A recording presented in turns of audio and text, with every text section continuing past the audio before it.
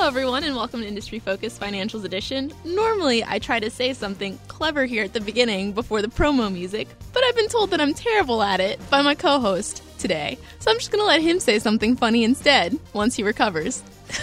Hey, everybody. I'm Mark Reith, and we talk about money. That's not clever? That's so clever. Oh my God. It's accurate.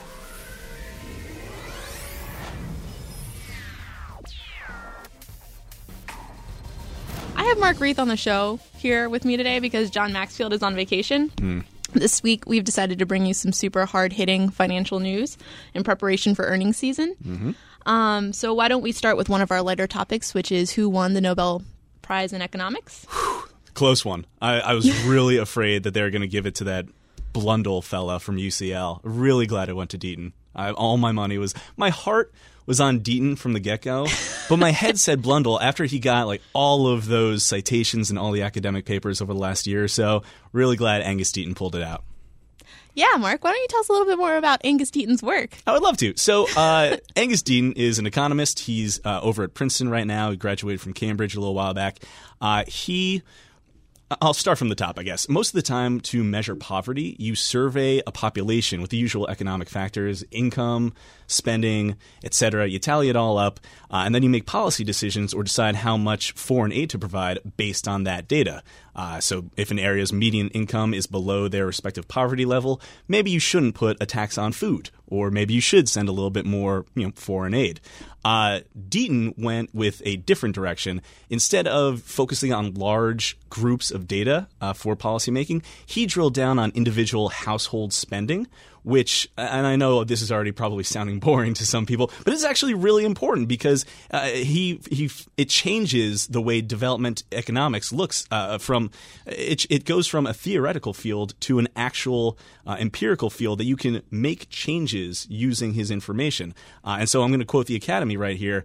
If, for instance, a government decides to change the value-added tax on food, you can, through Deaton's research, see how that affects consumption and what impact it would have on food and other goods. So in other words, it's not just some broad look at a large population. It's a drilled down, household-by-household look on who can afford to eat, which is a very important thing. I don't know if you know that, Gabby. It is very important. I really like eating. No, in all seriousness, though, Deaton really did manage to link microeconomics and macroeconomics in a new and novel way. So this is very exciting for him. Congratulations, Angus Deaton. Angus Deaton, everybody. All right, so moving on to more serious news. Alien abduction insurance. Thoughts? Okay, so we could go deep here. We could talk about the Drake equation, Carl Sagan's work, the Fermi paradox, as I'm sure you're aware. It's some pretty hard-hitting information. Basically, the idea here is that there are some companies out there that allow you to insure yourself against alien abductions, which at first you hear that, and I think a lot of people roll their eyes. But you've got to remember, Jennifer Lopez insured her butt. Bruce Springsteen insured his voice. People don't roll their eyes at those things. I've insured my house against burning down. I don't think it's going to burn down, but I've insured against it. I don't think I'm going to be abducted by aliens. But maybe I should insure against it for a pretty nominal fee. I think it's only, $155 a year? That... More than reasonable. That's a steal. It's a steal and a deal. As long as you can prove that's the problem. That you've been abducted by aliens recently. Which I don't know if you're allowed to take selfies on the mothership with the Hive Queen, or I don't know if you're allowed to bring the probe back with you.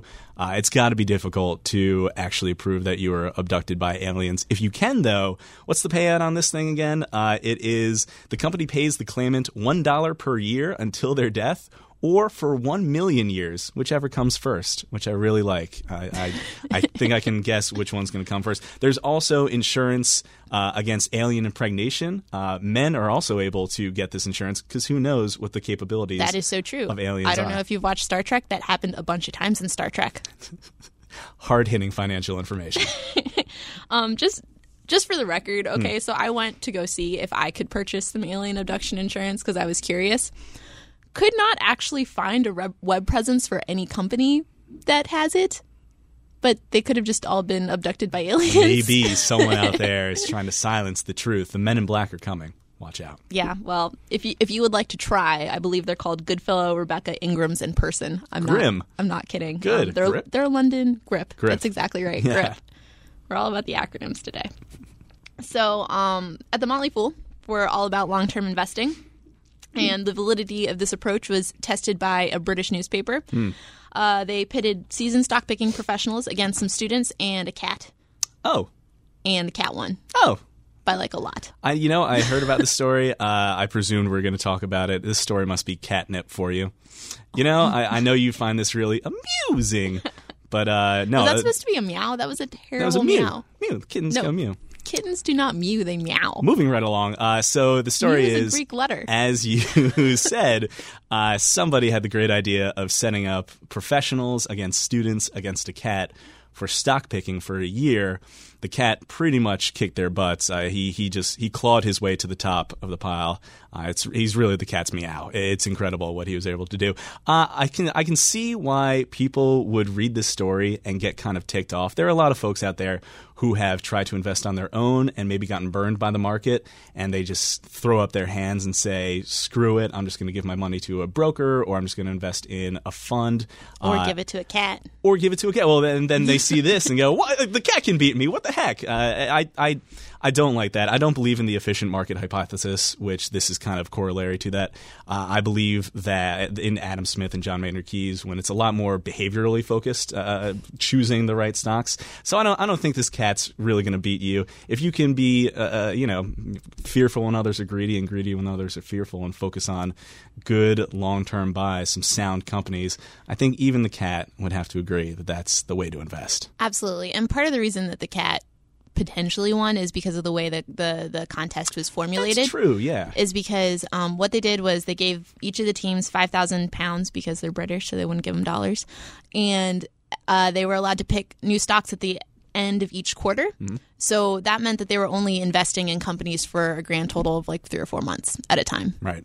Which little short term for us exactly here at the Motley Fool. Yeah, but again, we look down our very long noses at them. Right, but the cat was A-okay with it. We have a perfect investing strategy. You feel good about that? I feel really good about good. that. I'm happy for you. So, let's talk about Goldman Sachs. Let's. Yeah.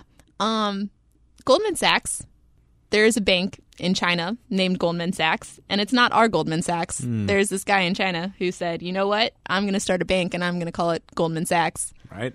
And, I mean, they've already released a statement saying that they have nothing to do with the real Goldman Sachs when someone called them out on it, but they haven't really said anything since. And Goldman Sachs is trying to get their name back. Mm-hmm.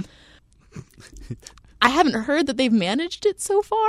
No, they have not. And this is a pretty amazing story. It gets juicier. So like you said, it was some guy decided to set up a Goldman Sachs bank and completely, just randomly happened to pick the name Goldman Sachs. Same font that Goldman Sachs uses in all of their... Same Chinese characters. Same everything. Totally coincidental. What's really juicy is that the guy who's running this, a guy named Chung Chi Tai, I'm sure I butchered that name, but the guy allegedly has links to organized crime, and the bank itself was very close to Macau, where a lot of organized crime gets into gaming and the casinos over there. So the theory is that this bank was used to funnel funds to criminals, which Goldman Sachs heard about and said, oh, that's not great for our image. What really blows me away, though, is that we're used to China as this place for counterfeits. It's the world's workshop. A lot of counterfeits come from China simply because a lot of our products come from China, and so it's easier to jump in on the good stuff, on the money, on the products. But you don't often hear about a bank. It's not something you can just build with your 2 hands and fake and sell in a storefront. It's someone had to go out and set up. Well, yeah, that was the other story. Somebody actually did set up a fake bank. A fake bank with fake tellers, fake ATM machines. And you could deposit money, but the trick was withdrawing it. Yeah, it's a whole new level. It's a whole new world of counterfeiting. I can't wait to see what we come up with next. It's going to be great. Human innovation at its finest. Mm-hmm. Speaking of innovation, Goldman Sachs has hit upon a brilliant idea for hiring new employees. Mm-hmm. They're trying to go after the best and the brightest, and they're doing that by using Snapchat stories. Snapchat, for those of you who are not familiar with the application, is an app developed that lets you send pictures and videos, which will then be erased unless you know how to not erase them, which is you just go online and Google it. Anyway, so it's very popular amongst the young folks. Stodgy old codgers like us in our mid-20s really just don't understand this. No, I never use Snapchat. You've never used Snapchat?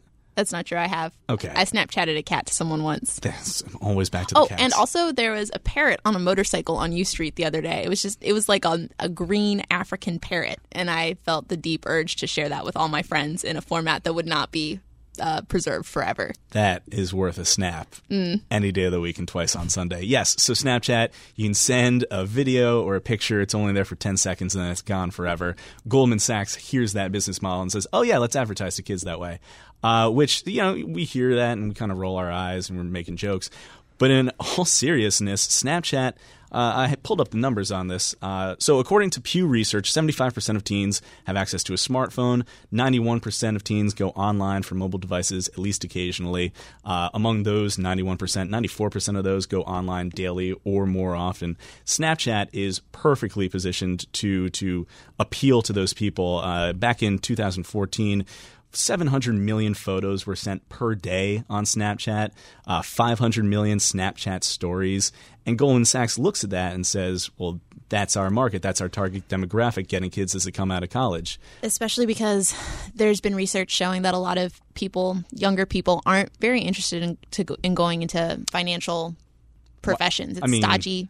You make a hell of a lot of money, but it's not. Oh, it's brutal. Exactly. Actually, literally, Goldman Sachs back in June, they had to release a memo to the company. It got leaked that interns can't be at the Goldman Sachs offices between the hours of midnight and 7 a.m. because so many interns were working themselves to exhaustion. So you hear that and you say, why the heck would I ever work at Goldman Sachs? And Goldman Sachs knows you're saying that as a recent or soon-to-be college graduate. They need to appeal somehow. Want to go to the biggest mobile platform in America right now, Snapchat. So it kind of makes sense. I don't know how much of a job description you can really get across in 10 seconds or less. Well, they're asking for, like crowdsourcing extraordinaire or whatever. People who are supposed to be dynamic and young and interesting and exciting. Very warm and fuzzy. Exactly. Yeah. But it's an investment bank. Let's be real. Sure. But if you're Snapchat, you've got to be pleased as punch about this, though. Yeah. You're raking in the big bucks, getting a big name like Goldman Sachs. It's only going to draw other big names, to your brand. I was reading about this. Snapchat is going to start pushing sponsored lenses, which are basically when you're taking a video, it's got like a little frame around it, and it can be sponsored by a company. Those are going for $450,000 a day to $750,000 on peak days like holidays. That's crazy. Those are Super Bowl halftime ad prices. This is 10 seconds. You're paying $750,000 on it. That's insane to me. But again, if you're Snapchat, you got to be pleased as punch. Yeah. I wonder if they have the numbers on how many snaps get opened instead of just sitting. I open all of my snaps. I always make it a point to check my snaps. Every morning before breakfast, I wake up. You read the financial news. Nope, I snap. I check my Snap stories. If I want financial news, I go straight to BuzzFeed, and then I start my day, and then I give people financial advice. Trust me, I'm really good at my job. Okay, fair enough. On that note, thank you for joining us. I hope you liked this week's episode, whether you did or didn't like it. But especially if you did, write us at industryfocus@fool.com to let us know what you think. Next week, we'll return to real banking news with earnings analysis and John Maxfield. As usual, people on the program may have interest in the stocks they talk about, and the Motley Fool may have recommendations for or against, so don't buy or sell stocks solely based on what you hear.